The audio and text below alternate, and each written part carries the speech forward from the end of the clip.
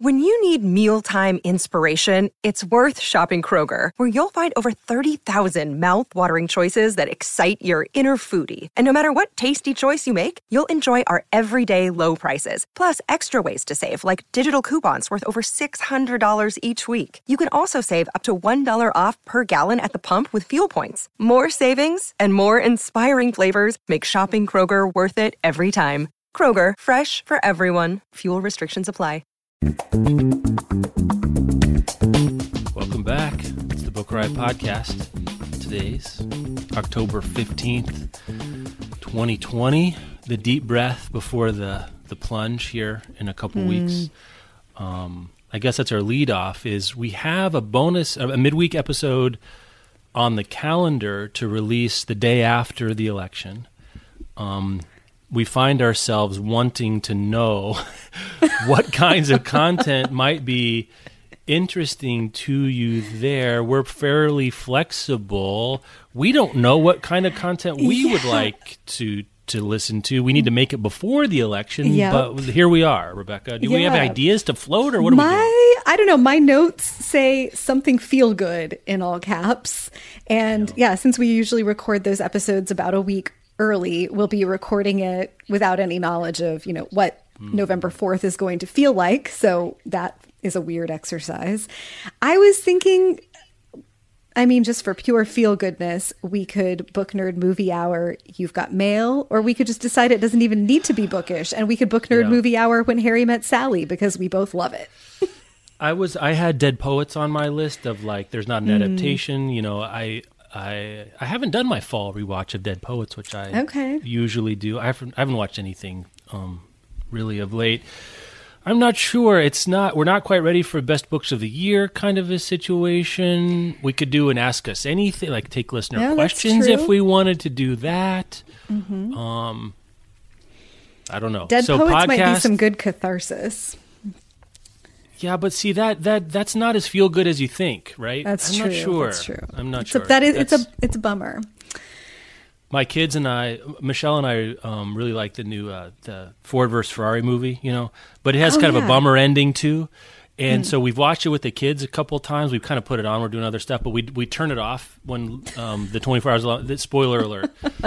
We turn it off when the 24 hours of Le Mans is over. They don't know what the last 5 minutes of. They're going to be like 18 in college and like watching with friends. Like, what is this bootleg? This isn't right.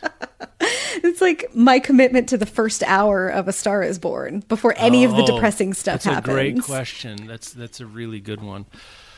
So I don't know. Like, we could do a themed listy kind of episode of some kind, like our favorite X books or something like that. If you've got ideas, is there anything we don't want to do especially? I'm trying to think. I don't want to talk about explicitly political stuff. Like, we did have on our list of Book Nerd Movie Hour options just for doing someday. We had Election, the Tom Perrotta book, and then the Reese Witherspoon film. But I'm not ready for that right now. All the President's Men? No. Someday, All the President's Men, we can do something like that. Yeah, but not right now. I'm not really a Halloween movie person, so I don't have a bunch of Halloween movies that we could just have fun with. Yeah, I'm a Christmas movies. I have a few that I like. I don't know. So anyway, podcast@bookriot.com. You can email us there. Let's take a sponsor break and have some more listener feedback. Today's episode is brought to you by Greenleaf Book Group. No summer vacation should be without a great read, and I don't know about you, but I am partial to mysteries and thrillers for my hot month reads. It's hot girl reading summer, always over here. And from the award-winning librettist of Legally Blonde, the musical, and the screenwriter of Freaky Friday, Heather Hawk, comes the page-turning psychological thriller, The Trouble with Drowning. So when author Eden Hart floats into Tucson's Antigone Books in all her dazzling perfection to give a reading, Kat, a struggling writer, can't help but compare herself. Thankfully, Kat's life starts to take on its own Eden-like glow when her literary future takes shape and she falls madly in love with Jacob. As demons from her past begin to surface, Kat's mental health craters, and this halcyon dream slips through her fingers. For the fastest paced, slow burn you won't be able to put down, be sure to check out The Trouble with Drowning by Heather Hawk on Amazon or your retailer of choice. And thanks again to Greenleaf Book Group for sponsoring this episode. Today's episode is brought to you by Flatiron Books, publisher of 888 Love and the Divine Burden of Numbers by Abraham Chang. So this is an interesting love story. It's great for fans of Tomorrow and Tomorrow and Tomorrow and High Fidelity. It's set in the mid-90s at NYU. And it follows young Wang, who has gotten the advice of love through Chinese numerology from his uncle. So he believes that he will have 7 great loves in his life. And then he meets Irena in 95. And she's like the best. She's brilliant, charismatic, quick-witted, funny. They fall in love. But the thing is, she's number 6. So if he is to have 7 great loves, does that mean his time with Irena is going to come to an end? So this is a love letter to Western pop culture, Eastern traditions, and being a first-generation New Yorker. Make sure to check it out. And thanks again to Flatiron Books, publisher of 888 Love and the Divine Burden of Numbers by Abraham Chang, for sponsoring this episode. Sarah writes in, they say, this is, I'm still getting lots of interesting half-baked idea feedback. This is in response to our ambivalent hands about book-focused dating apps, right? People said, and Sarah said that they met their partner, current partner, sounds like committed partnership of some kind, back in the before times. I'm reading verbatim now. The Strand used to have a read dating event, which was speed dating for people who love books. Basically, it's the same thing as regular speed dating, but it takes place at a bookstore, and all the questions are book themes. I ended up talking to my now partner, who I immediately knew was the cutest person in the room anyway, and we realized we had met earlier at a publishing happy hour. I like to think that 2 publishing professionals who meet at a bookstore during a dating event are the perfect spokespeople for a bookish dating app, so maybe it's worth a try. Thank you, Sarah, for that. I think you're the exception that proves the rule. You're publishing people in the Strand. Like, I don't know, right? Is this generally applicable? I mean, really, it's like sending in ringers. Yeah, sending in ringers. I think that got you in the door to the speed dating event. Was it, I don't know. Maybe it's the thin end of the wedge, right? It's the thing that got you over to putting yourself out there in that particular situation. Are you more amenable to people who like books as committed partners? I tend not to have a very strong opinion that X quality of a committed partner is meaningful for any particular, it can be variable, right? We're all different pies, and we have levers that go up and down, and it's about the right mix. That's kind of where I am. Rebecca, what do you think about it? Does this, I guess, is this evidence for or against the utility of a dating app? I don't know. I did get a few DMs from folks from women particularly, who were like, there are a lot of men in the world of dating who don't read books. And so like one service that the reading exclusive dating app would, it would filter out the people who aren't interested in books at all, and with whom you couldn't like even have a conversation about books over the first date. So I can understand that. Like it would serve that sort of gating purpose that a read dating event at the Strand would serve as well. So if you really wait, can I stop you right there? I also have seen what men list as their favorite books. I guess I'm of the point that like, if it's, I'm sorry, if it's The Fountainhead and Bukowski, right? I'm not sure that maybe it's a secondary screen on there. Reading books, I love books. You love books. Yeah, I think they're as virtuous as any other hobby or cultural pursuit. I know some folks who, and I said this to a couple of the people who messaged me in response, that like I know some folks who use this as a screen out sort of early in the online dating process. Of like once they've matched with someone and they're doing the chatting thing, they start to talk about books or reading or what interests, and they're looking for not just do you read books, but right, like are you a 40-year-old man who's listing Catcher in the Rye as the best thing you've ever read? Like that might be a concern. Tough. Right? Or are there no women or no people of color thriller on your reading list, and how do you respond to, having questions asked about that? I think there's a lot of places, like you can get to a lot of other like sort of personal values and character traits through the filter of book-related questions. Yes. But I don't think that book-related questions are the only way to get to those things. So I don't know, but I'm very happy for this listener and her partner. That sounds like a really excellent meet cute. Yes, I like it a great deal. I hope there is in some future version of what's it, the I Love New York. Do you ever see that movie? It's like the vignettes. There's I Love Berlin, I Love Paris. These vignettes about the city. I very much would like your story to be in one of those, or in one of those modern, if we ever get another season of Modern Love. Modern Love, that would be great. More people of color and a more spectrum of orientations and identities of all kinds, and that. I would like your story, Sarah. Pitch that. Write a little essay. Pitch it to Amazon and Modern Love, and I would definitely watch that. More listener feedback about Half-Baked Ideas. Have at least one convert to the great Cambrian explosion of tortilla shapes. Bring it on. Here. I'm so glad you got some validation finally. Unfortunately for me, along with it, we had someone that says, why would you put your cream in the coffee first? Oh, wait, I do it. And then, oh, wait, it is the right and one true way. So there's quite a journey here. Yes. From this is Jennifer, who wrote, or Jen, pardon me, that wrote in. And then the last one, she said the hi-ho idea, the culture matching, gave her some strong live journal nostalgia, because I guess you could list your 100 interests and click a button to see the people with the most interests in common with you. It's sort of a side door feature of live journal. Someone else wrote in, I don't have it right in front of me, I'm so sorry to say, that there is this app called Likewise that's a recommendation format where you if you like this, like that, but it doesn't have that other humans. You're sort of using AI to match with other humans. It's more of I don't know where the recommendations come from, I guess, but it's pretty much it's a conditional if this, then that. Okay. Dana wrote in with some feelings about the tortilla Cambrians explosion and said, the problem is that tortillas are round, therefore limits the options.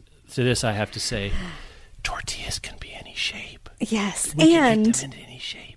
You can make any shape of like cookie cutter functionally to use inside a round tortilla. Right. A couple people did say we do have Tito's scoops. Are you aware of those? We do. I am. Am I aware of those? There's some in my cupboard right now. But this is what I'm saying. Someone was like, "That's just one, though. We're almost there. You've almost got it. But that shape serves an actual purpose, because you can more easily access your salsa or guacamole or whatever with the scoop shape than just with the regular tortilla chip shape. Yeah. But I don't need like a rigatoni shaped tortilla chip. It doesn't do any good. I've got news for you. You don't need rigatoni shaped rigatoni. You don't need it. Same reason. Anyway. Tubular pasta makes better bakes, Jeff. You don't know because you don't have it of what rigatoni tortilla chips do. Yeah, I do. Takis. They exist. They're just they're flavored. More tortilla chip support. One was saying that what if they were tortillas shaped like Chex? That waffly weirdness would make for a great chip to guac ratio. Square tortillas in general make some great interesting casseroles and nacho dips. Bow tie chips might actually be ideal for scooping. So much potential that we have been denied, Emmy.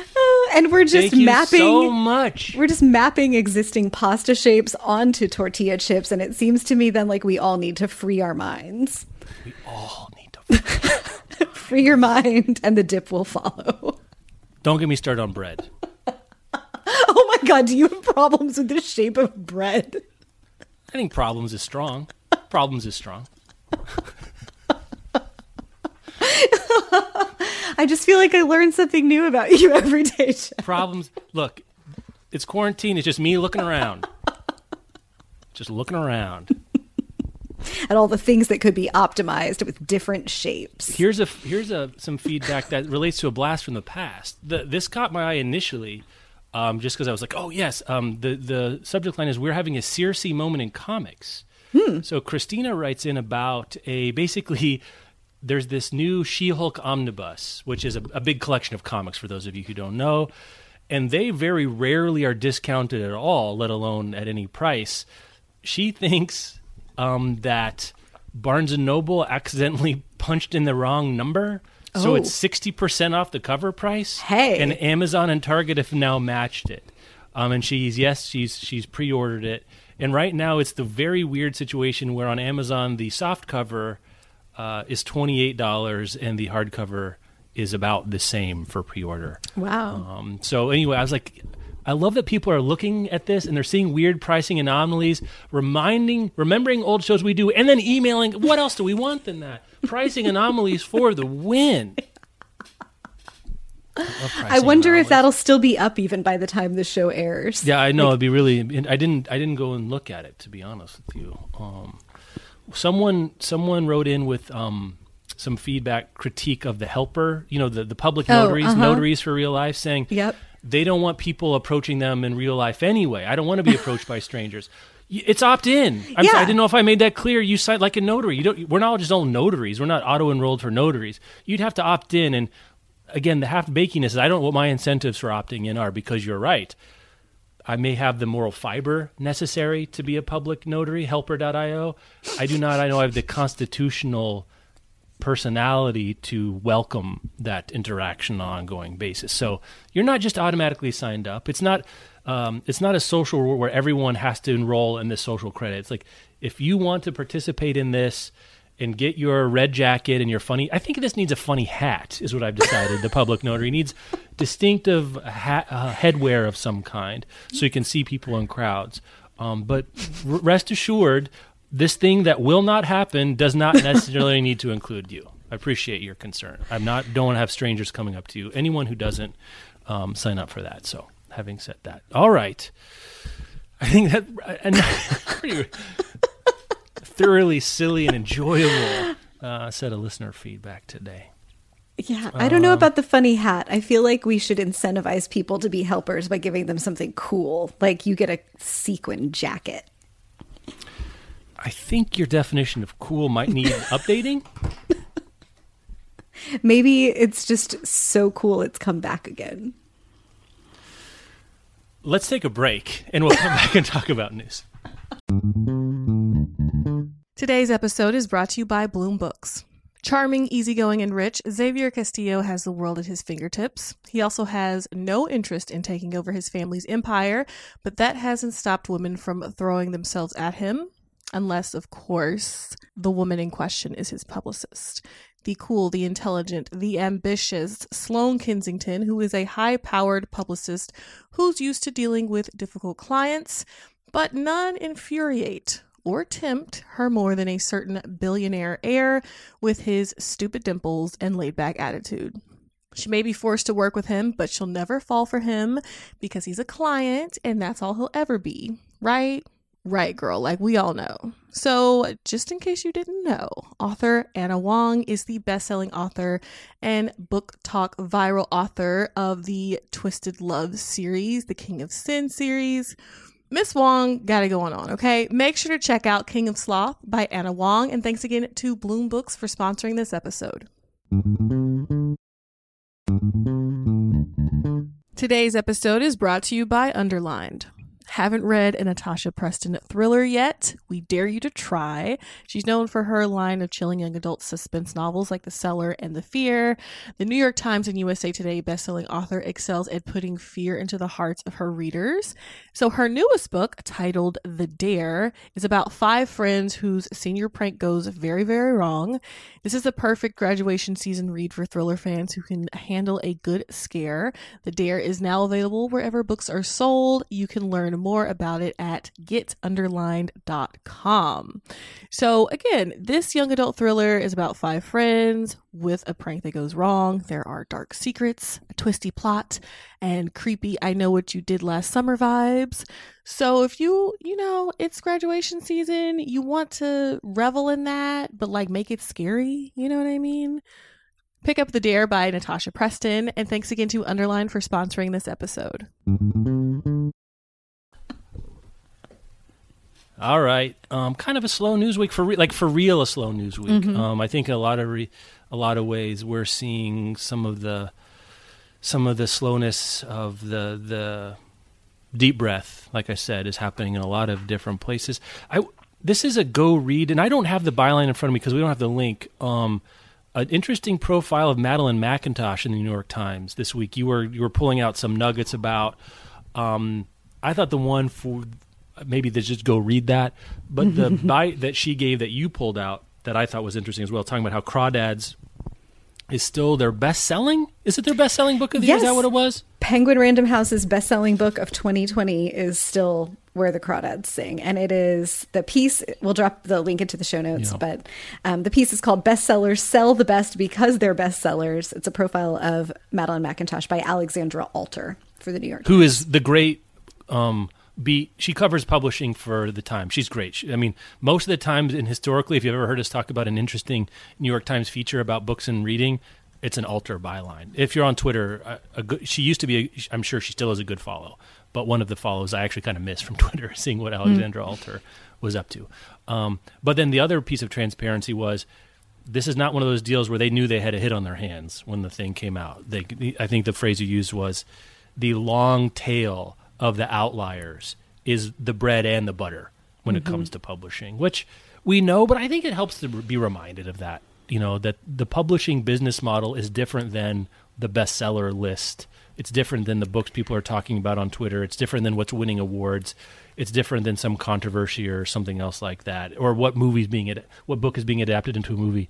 Those things are all pieces of the pie. But the pie is these long tail things that sell way out of scale that subsidize so much of the rest of the publishing industry does. Anyway, go read that. I guess the analog I was thinking, like, this is a little inside baseball, but for traffic to our own website, it's not dissimilar in this regard, which is SEO traffic, search traffic to like 11 places to find audiobooks. May not on any given day be our most popular post that appears on the site, but over weeks and months and days crushes everything else just because it has that steady drumbeat that happens every day. It comes timeless. It raises the search rankings, which is sort of the equivalent of word of mouth for books and people. I never really thought about that. SEO is word of mouth for robots. Show title. Show title.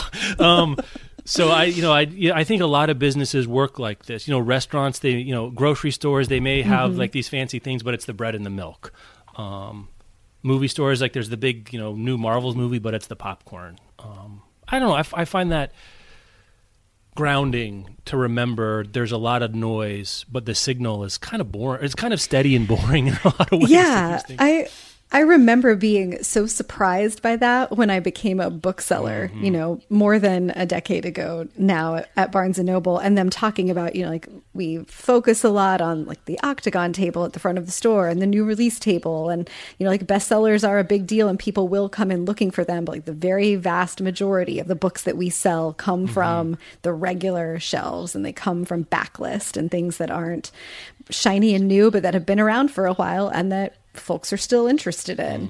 And that I find that also to be very grounding. I think that fact, combined with like when you look back at bestsellers from 20 or 30 or like 50 years ago, we very rarely recognize those titles anymore, is really it is a nice kind of gravity of what happens in the world of books. And that often, I think most often, like the big shinies that are spectacles of some sort at the time that they're published are not the thing. Like they are not the thing that sustains the ongoingness of the publishing industry. When we were talking about when Harper Lee died, and then I think also when Go Set a Watchman came out, and we were just reminding ourselves of the phenomenon that is To Kill a Mockingbird. I think we had, don't quote me on the specifics, but the rough to a first approximation is right. Like if Publishers Weekly or Nielsen included To Kill a Mockingbird in paperback fiction bestsellers, it'd be like number 4 every week, right? It's something, also the ways the bestseller lists are written and created to hide the fact that, because we had that moment on the podcast too, I think I was like, what happened to Crawdads? It was like number 1 last week and it sold 30,000 episodes and then it's off, and then it was off. Well, you know why? Because there's time delimited. Like it's only eligible to be on front list fiction if it's been released within the last year, even though it's still not out in paperback. So what we think of as bestsellers, it's not, this came up in the context of the annotated we did about how manufactured the bestseller list was. So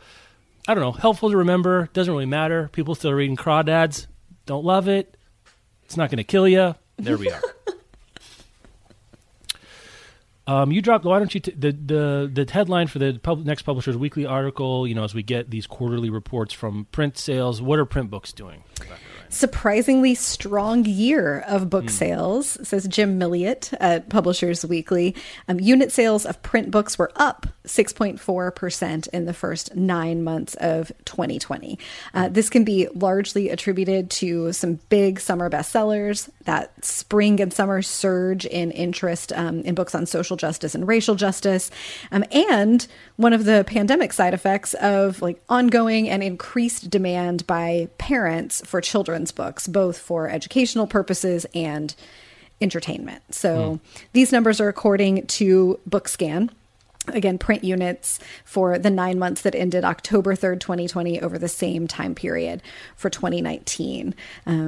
To get into those numbers a little bit, unit sales for juvenile nonfiction jumped by 29.1%. Yeah, led by the Big Preschool Workbook, which sold 649,000 print copies in that time period.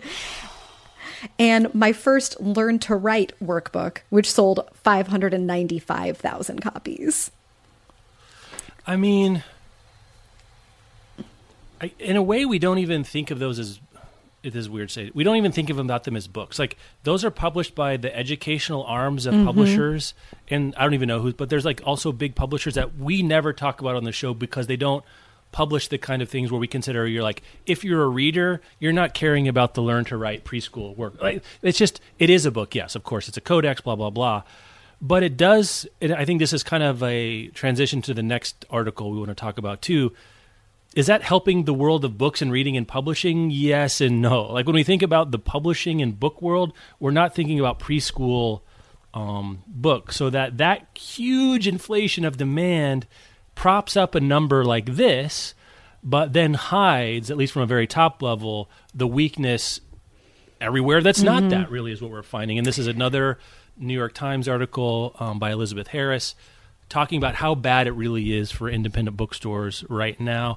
Just a couple of pull quotes. I think the whole thing is worth reading if you can, or use one of your 10 free ones. I'm not even sure. I subscribe to the Times, so I don't know what the current permeable wall is. ABA surveyed members in July, and among the approximately 400 respondents, a third said their sales were down 40% or more for the year. Sarah McNally of McNally Jackson Books said her sales are unimaginably bad. All 6 shops combined are now bringing in less than the Soho location would by itself in a typical month. I guess if I would have certainly guessed they're down. Would you have guessed 40% across the board, Rebecca, at this point? I don't know how that would fall into the envelope of expectation for you for the sales of aggregate sales for independent bookstores. I would not have guessed that a full third of ABA members said their sales were down 40% or more for the year. My sample is small and probably skewed of the booksellers and bookstore owners that I know, and that I know well enough to have some idea of what's going on in their businesses. I as always, I want to know about the confounding factors, of those that are down this much, where are their locations and what kind of online sales did they have existing before? Yeah. What was their, online retail setup before this happened? Were they able to weather it or to adapt to online sales seamlessly or not? That is a big It's a big hit. number. It's a big hit to take. One of the other notes in this piece is that booksellers are hoping that big sales from Barack Obama's first presidential memoir, A Promised Land, which comes out in November, will boost their sales. It's a big book and it has a high price tag. So that... that could be helpful. It's destined to be an automatic bestseller. So that could be a thing. And of course, we're going into the holiday season, which is a big question mark. And it's the time period where a lot of retail, it's called Black Friday for a reason, makes up the money that they've lost elsewhere in the year and gets back into the black. So, I think if you're a person who cares about like sort of the overall health of the book buying economy and the health of independent bookstores as they contribute to that, if you have the means to do so, this is a time to start really, if you haven't been doing it already, it's a time to start thinking about like how are you investing in the stores that you want to have continue existing. And I think now that we've been through it feels to me like we're in a place with COVID where I'm seeing bookstores figure out ways to reopen that are relatively safe. And, over the weekend, I had a private book shopping appointment at an indie in Richmond. They're selling them for 50 minutes at a time, and then they have 10 minutes to clean and sanitize stuff after you've been in there. And talk to me about this. I saw you in Nelson Amanda Instagram about this. Yeah, it was great. So Chop Suey Books here in Richmond, wonderful independent bookstore, sells new and used titles. They're doing, on the weekends, they're doing private book shopping. It's you and up to one other person that you bring with you. It was $30 to reserve the time, and the $30 gets credited toward whatever you purchase. You have to wear your masks, you sanitize your hands when you go in, by virtue of the fact that it's like one staff member who's there and you and maybe your one guest, you're pretty socially distanced. And it was, I came home and told Bob, like, it was remarkably normal feeling, or like as normal as a thing can feel right now. Like, we're all used to wearing masks and we're used to being in places that if we're out in the world, the places don't have as many people in them. And it was lovely, like to walk around a bookstore with a good friend. And, I know the owner of the store, his name is Ward. And so to be able to be like, how is this thing selling? And what are you reading lately? And Amanda and I were holding up titles and talking to each other, doing that thing that you do when you're in a bookstore with a friend. It was really nice. And it did feel safe. I think we're far enough into this that surface transmission is not like the big concern anymore. So it wasn't like, oh my God, we can't touch books. What's going to happen? It just felt very nice. And it was a cool way to be able to support them. I think also a smart setup on their end of like, you have to pay to reserve your slot. If you, for some reason, don't show up, they get to keep your $30. And if you go, hopefully you're buying some books that $30 is going towards. So it was nice just to like discover books, which especially in our line of work, it's not often that I just can noodle around somewhere and be like, oh, I haven't heard of this before, or this had maybe been on my radar, but I haven't picked it up yet. And it was fun to just, to just browse. And I didn't go in with a list. I came home with 5 books that were all just decisions I made at the moment. And it was really nice. I was furiously writing down questions while you were talking that I want to follow up about. One, do you have a sense from our friend Ward over there, like how, of the available slots to privately shop, like what's the fill rate? Yes, I didn't ask him, but I looked online because when I was going to Instagram it, I was like, oh, should I drop the link to this? And when we were there, it was October 11th. And they, again, we're only offering appointments on Saturdays and Sundays, but everything had been sold except for like one slot on October 31st. So that was kind of related to my second question. If they're pretty full, they should raise their minimum, their cover charge. It's like a cover charge. I really like that idea. I think raise it up, Ward, 50. Yeah. 50, raise it up. That's 2 hardbacks. Not even. Yeah. I would have committed to, I spent more than, I would have committed to $50 for an hour in a bookstore. Yeah. That was my follow-up one. Oh, you said you had 50 minutes. Okay, gotcha. Yeah, you get 50. Give me 2 things you bought. I bought the new Ali Brosh book, Solutions and Other Problems. And, Oliver Sacks' The Last Interview.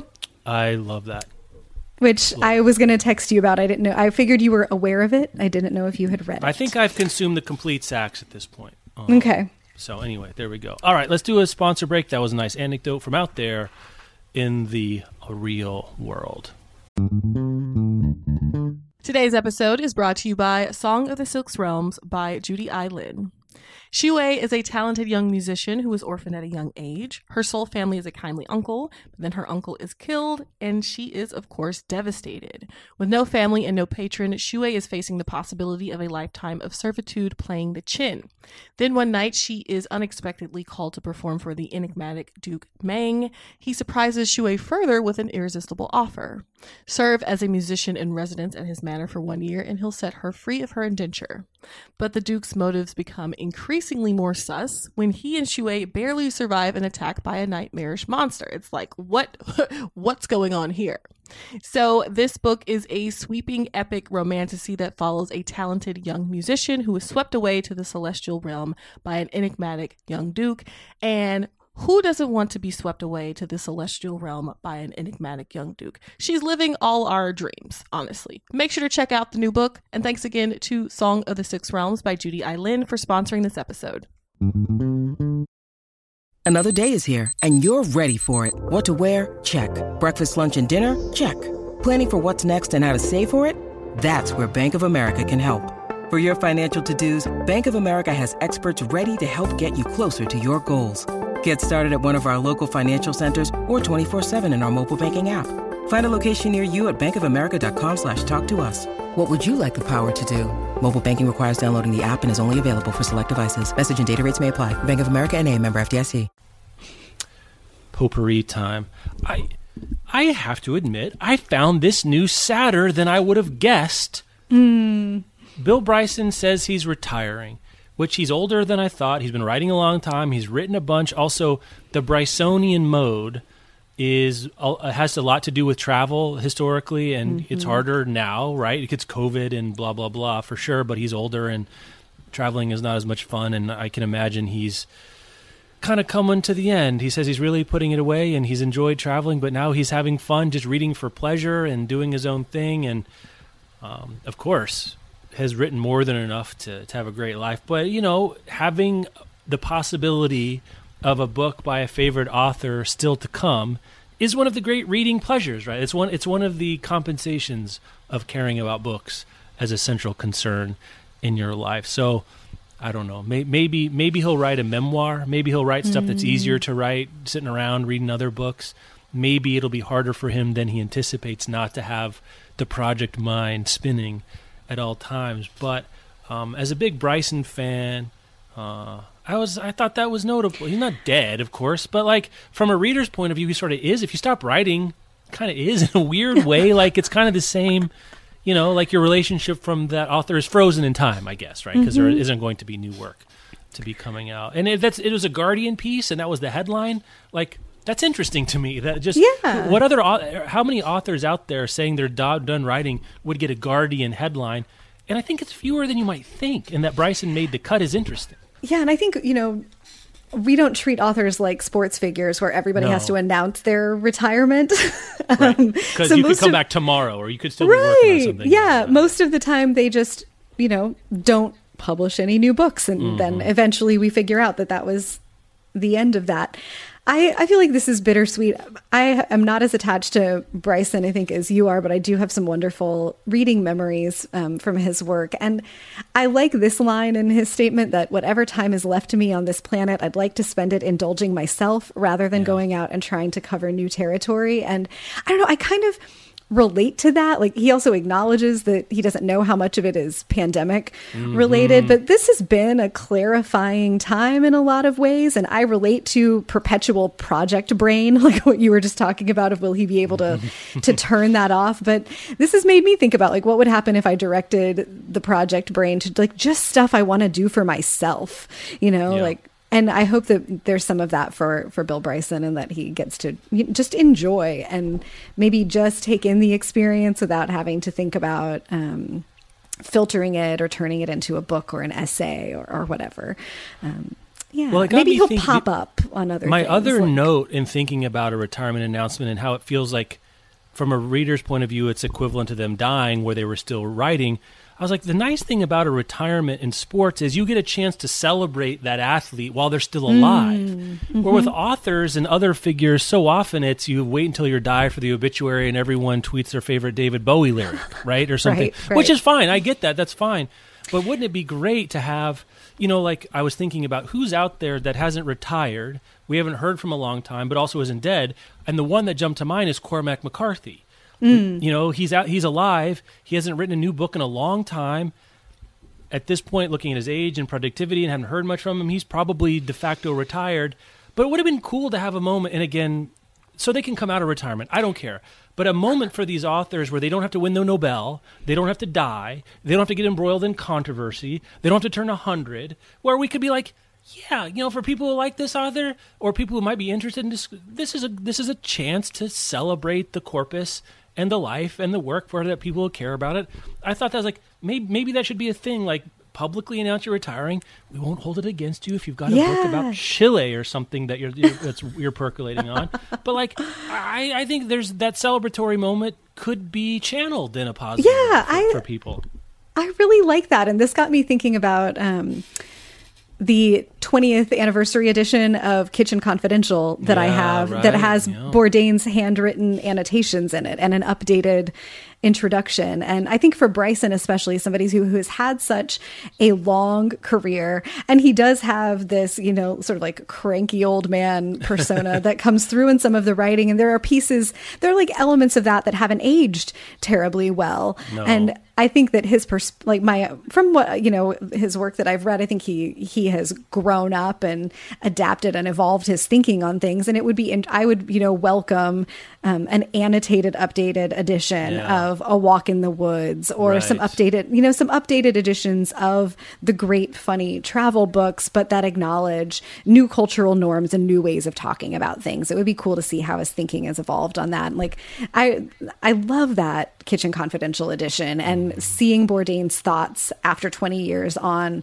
one of the works that was really formative in his career was super interesting. And I'd love to see that from Bryson and from, some of the other authors mentioned in this Guardian piece who have also announced their retirement. Like, Philip Roth said in 2012 that he was done. And certainly his work, like how it stands up to the test of time, or how we read some of his work through the lens of 2020, there's a lot of room for shift and change there. Annie Proulx said that Barkskins would be her last novel because she doesn't have any endurance for the publishing machine anymore, the interviews and book signings and tours and PR and all of that. But like Annie Proulx annotating some of her earlier work would be super fascinating. Shipping News Revisited would be really interesting to see. Yeah.